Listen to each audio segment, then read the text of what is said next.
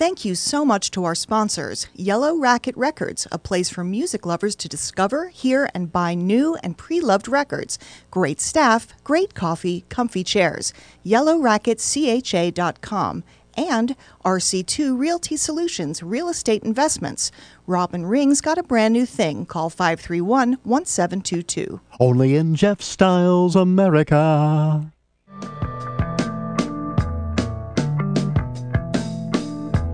Hey folks, welcome back to Storyville with old El Jefe, Nuga's own Jeff Styles, spelled with a Y. Storyville, just stories from my life, in and around my life, somehow adjacent to my life. I don't know. I mean, I can't be telling them.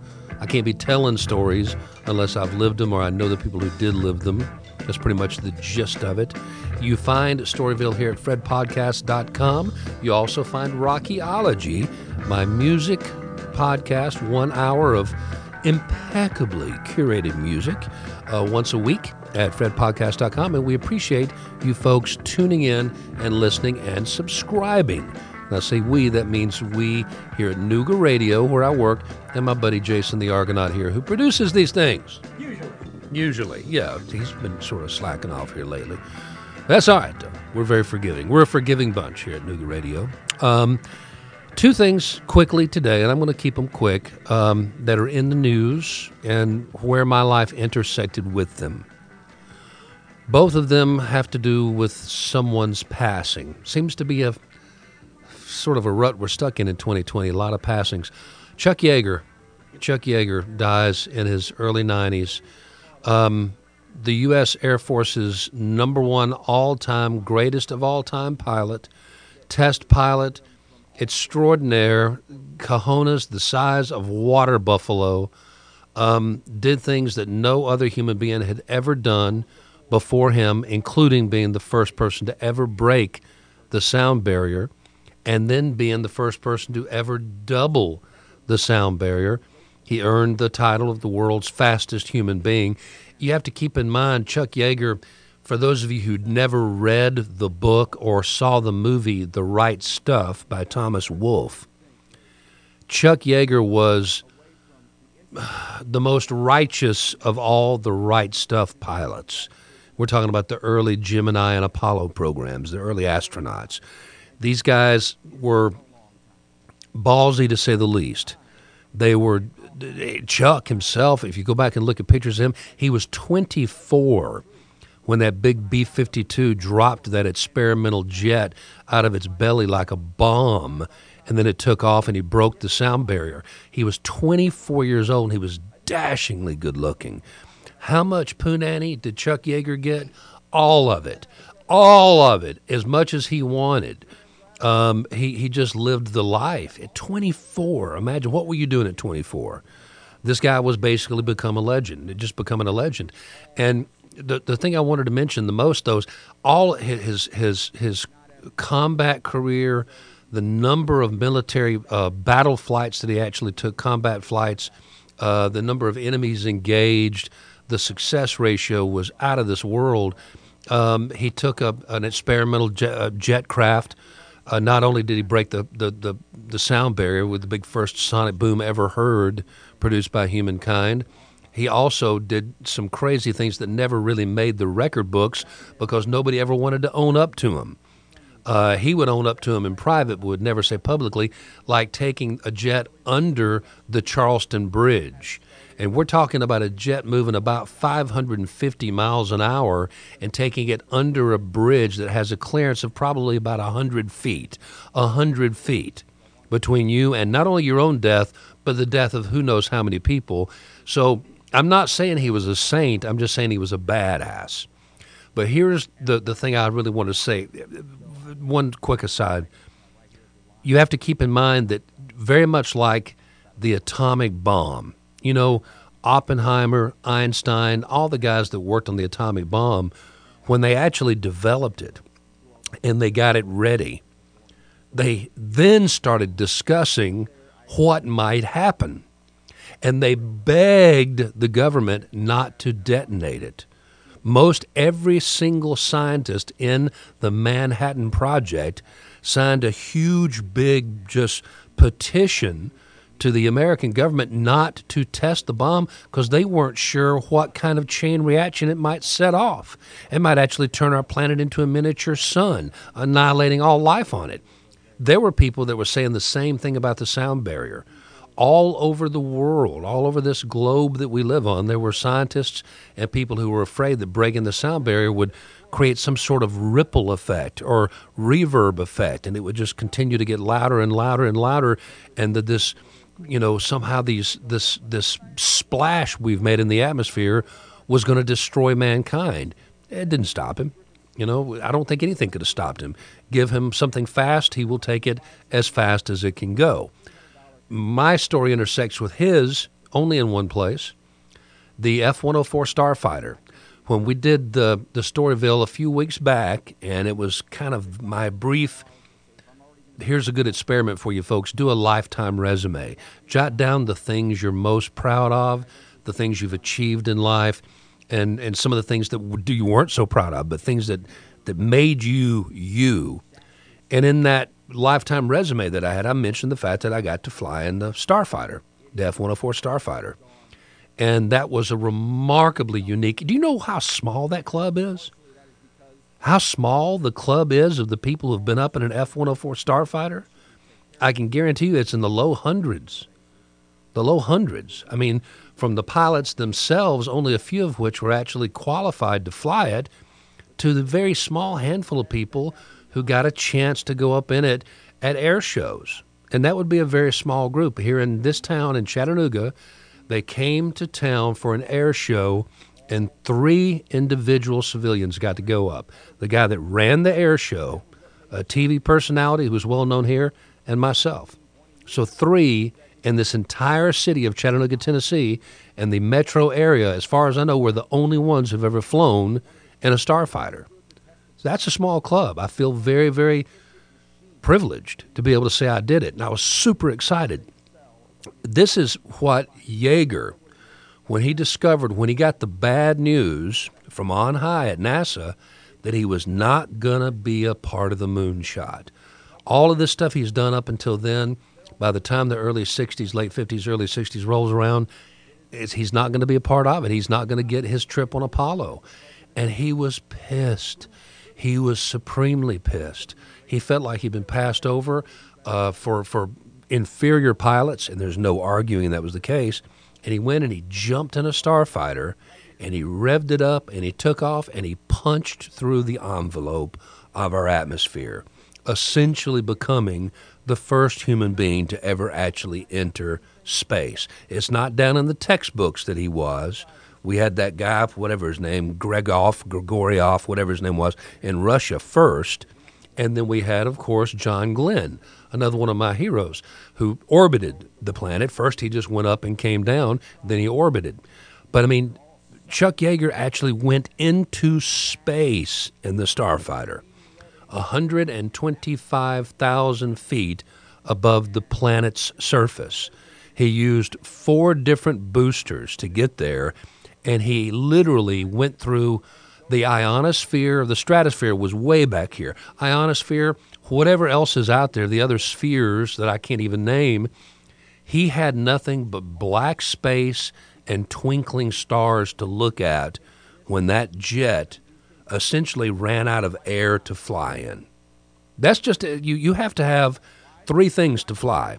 You have to have gravity pulling you down, you have to have some kind of thrust pushing you forward, and you have to have an aerodynamic wing, something that's going to produce lift as it's pushed forward, and gravity's pulling it down. As you push it forward, it fights its way up. A bird's wing, the Rogallo wing, same sort of design that my hang glider has. Those are the 3 things that are necessary. Well, he still had plenty of boost, but he didn't have a wing that worked anymore because there was no air around him, and there was no gravity around him, just enough to pull him back slowly into the envelope.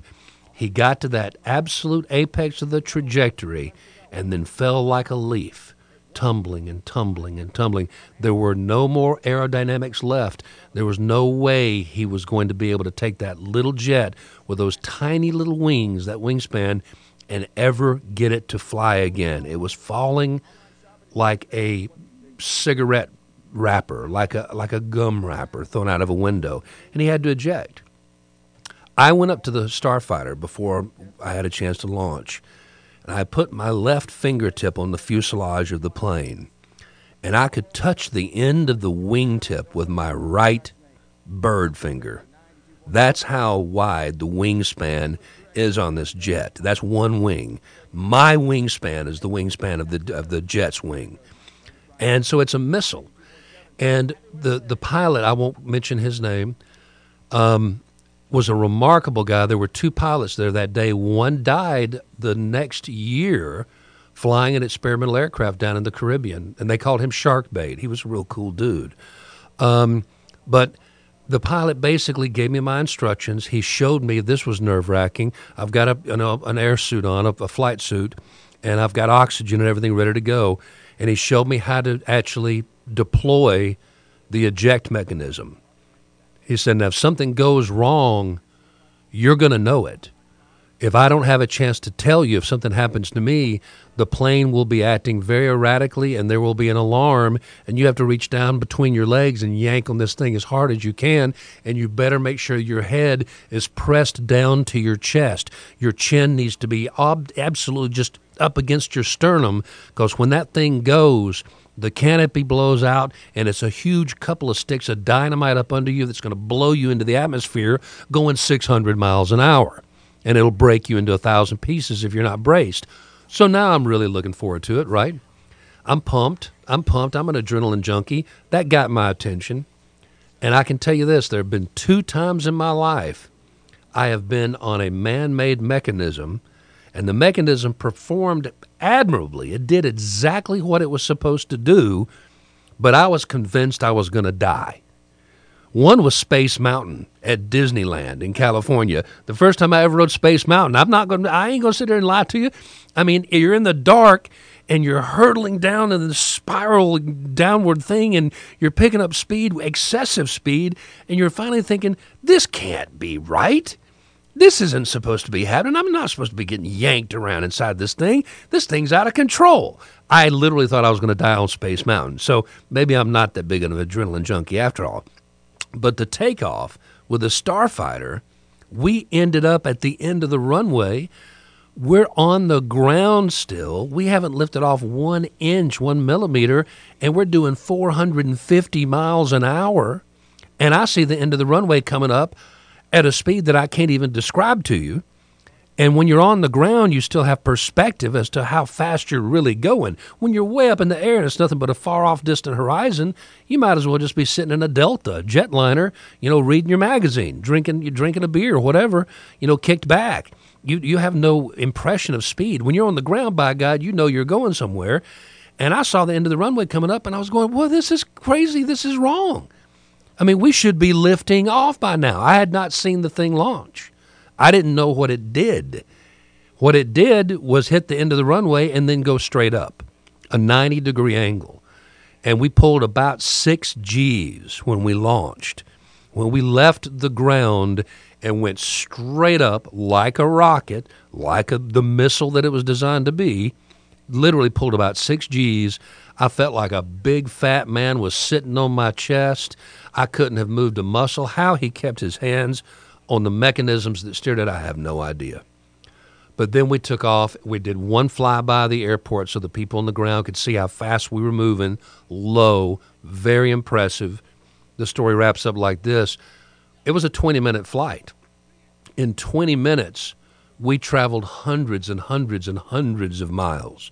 The first time he asked me to look down, and I'm used to looking down on the terrain around here, from flying myself in hang gliders and just flying in and out from every direction to other major cities. He said, where do you think we are? And I said, I think we're above the Ocoee River. I think we're above the Ocoee Basin. No, we're north of Knoxville. I was off by an hour and a half driving time. And that had taken us about 5 minutes in the air. We looped around the Smoky Mountains and then did a big turn out west, went all the way out to Tullahoma, and then came back and landed, and we were back on the ground in 20 minutes. It was amazing. It was absolutely amazing. We told me we were north of Knoxville. I didn't believe him, and he actually pointed out a couple of things I could see, and I knew they were landmarks, and he was right. One time he almost got me. The TV guy that took the ride that day, he fouled himself terribly. I don't even think they got a chance to do the TV story. I think they got some video of me and the guy from the air show getting out of the actual cockpit because he had vomited all over himself. It was terribly embarrassing, and he deserved it. He's that kind of guy. But, I mean, he almost got me once. He had me looking down at one of those landmarks. I'm looking down to the left, and he turned right. And there are no soft, gentle, easy turns in a starfighter. You go from 45 degrees to 90 degrees to 62 degrees to 11 degrees to upside down, and you have no feeling of anything moving gently. It's just yank, yank, yank, yank. And when he turned to the right and basically banked upwards, my vision, I described it this morning to Jason and a couple other people. Just imagine if your vision was a TV screen, and it's somewhat rectangular, ovoid, whatever, and mine shrunk down just in a second. It shrunk down to the size of a postage stamp held at arm's length. That's what I saw. Just a black tunnel with a tiny little square of light way out there that looked about the size of a postage stamp. That was the terrain I was looking at, and then it slowly came back to me, and I realized I'd just about gone out. And I said, "You almost got me." I mean, he did it on purpose. Clearly it was something that he and the other pilot did. They tried to make their passengers either throw up or pass out, and I'm proud to say I did neither. Thank you very much. But the passing of Chuck Yeager, God, what a dude, what a dude. The other one, I'll keep this one very short and sweet. John Lennon, yesterday, as we record this, was the 40th anniversary of his death. He had just turned 40, so he has now been gone from this planet as long as he was on this planet. And I think it's fair to say that there's no living celebrity alive today. No celebrity. Not a movie star, not a musician, not an author, not a phenomenon, not an influencer whose death, whose assassination would have the same effect that losing John Lennon had on us in 1980. There's just nobody who exists like that. The Beatles' short career changed the world at least 4 different times, 4 distinct times where music and society and clothing and culture and fashion and thought patterns and hair and everything changed because they did whatever the Beatles did in a very short amount of time. And John Lennon was arguably the smartest, most intellectual of the bunch, possibly the most artistic of the bunch, maybe the most abrasive of the bunch. I don't know how many of us would have actually liked him as a person. But the loss was brutal. And it happened during a Monday night football game. I'm sitting there watching it with my dad, and here comes the voice of Howard Cosell, 40 years ago yesterday, last night, telling us that John Lennon had been shot and killed. There was no speculation. He was dead by some unknown gunman out in front of his apartment. He had just released his first album in years, Double Fantasy with Yoko. Nobody wanted to hear Yoko's stuff, but it was wonderful hearing John's voice again. And I was in college radio. We were stunned. My dad had seen the Beatles live. My dad was pretty hip, and he was stunned. We were both brokenhearted. My best friend, living friend today in the world, was working in college radio then, and he was on the air that night. And he was there about 11:30 p.m. when the UPI machine, clackety, clackety, clackety, clack, little typewriter-driven thing with little hammers, just like it is a typewriter, whapping on this piece of paper. 5 bells. 5 bells means big news. It means the end of the world. 5 bells and then just sentences. John Lennon shot dead in New York, and he was on the air, and he had to sign off at midnight. So he had 30 minutes to play a couple of John Lennon songs, and then had to grapple with the reality of it like the rest of us. 30 minutes. Because back in those days, radio stations did this funny thing. They signed on and signed off every day. They had a little jingle that they played in the morning and one that they played at night. And they gave you the call letters, and then they actually went off the air TV stations did the same thing. So I had to sign off that night, and the next morning I signed on. And I just can't tell you the pall that hung in the air. People were walking around, old and young, black and white, men and women. It didn't make any difference, and they looked like somebody had just gut punched them, like they just lost their grandma and their dog in a house fire, and they're just walking down the street, and just everybody was in a daze. The whole world was literally in a daze. The only thing that comes, that approaches it really is 9/11, and 9/11 surpasses it. But that's the only other thing that's happened in my life that had that kind of impact. Maybe the Challenger explosion that just affected everybody. And as I explained this morning on the air to my coworkers here I am, a young fledgling radio guy. I've just changed my major from forestry to journalism / mass communications, and radio is all in my heart and my soul, and this is what I think I'm going to do. I'm going to become a great radio news reporter and win a Pulitzer doing something and all this stuff, but I love music. And I'm in there, and I take my first suicide call on the air. We had the on-air hotline, like every station does. You call them, make requests, talk to the DJ and BS and stuff, and all this stuff.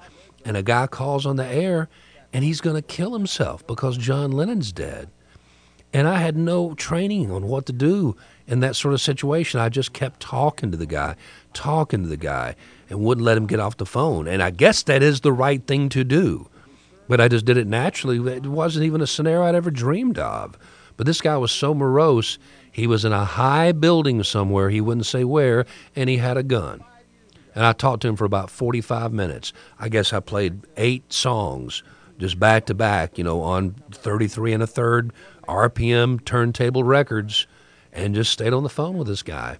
And I guess it was a day or so later, Yoko's request was that there would be a few minutes of silence. The exact amount of time, I don't remember. Maybe it was 4 minutes to coincide with the 40th birthday that he just had, but it was a significant length of time. It was more than just a minute of silence, and we actually had to sign the station off with the "we're going off the air" jingle, and then come back and sign it back on again in order to be able to do this legally. You couldn't just have your broadcast signal just going out and have it just be dead air purposely. That was against the rules back then. And we went upside to the top of the building that we were in, the top of the radio station, the roof, smoked a big joint. 4 or 5 of us didn't say a word, not one word. Nobody spoke. Nobody was going to break the silence. Went back down and signed the station back on again. And when I think about me being 60 this year, him being 40 when he died, at the time that seemed very old to me. At the time I was 20 years old. I just turned 21. No, just turned 20. Just turned 20 years old in 1980. Forgive my math skills and my memory. But, God, that seemed forever. That seemed like you should be able to do a whole lot in 40 years. He'd lived a good life. Now I think about how young it was. It's just devastating. But anyway, just thoughts. General rambling thoughts from a general rambling mind. I want to say thanks to Jason, the Argonaut here, filled in for me with the rest of my coworkers here the last couple of days while I was waiting for yet another COVID test. It came back negative. At this point, I'm kind of wishing I would just get it and get over it. The immunizations, the vaccines are supposedly coming, but I don't know when I'm going to actually get one. And when you feel bad and you think you've got it, this is the 3rd go-around for me and the 3rd test. I'm over this stuff. I know you guys are too. Take care of each other. I'll talk to you again next week. Thank you for listening to Storyville.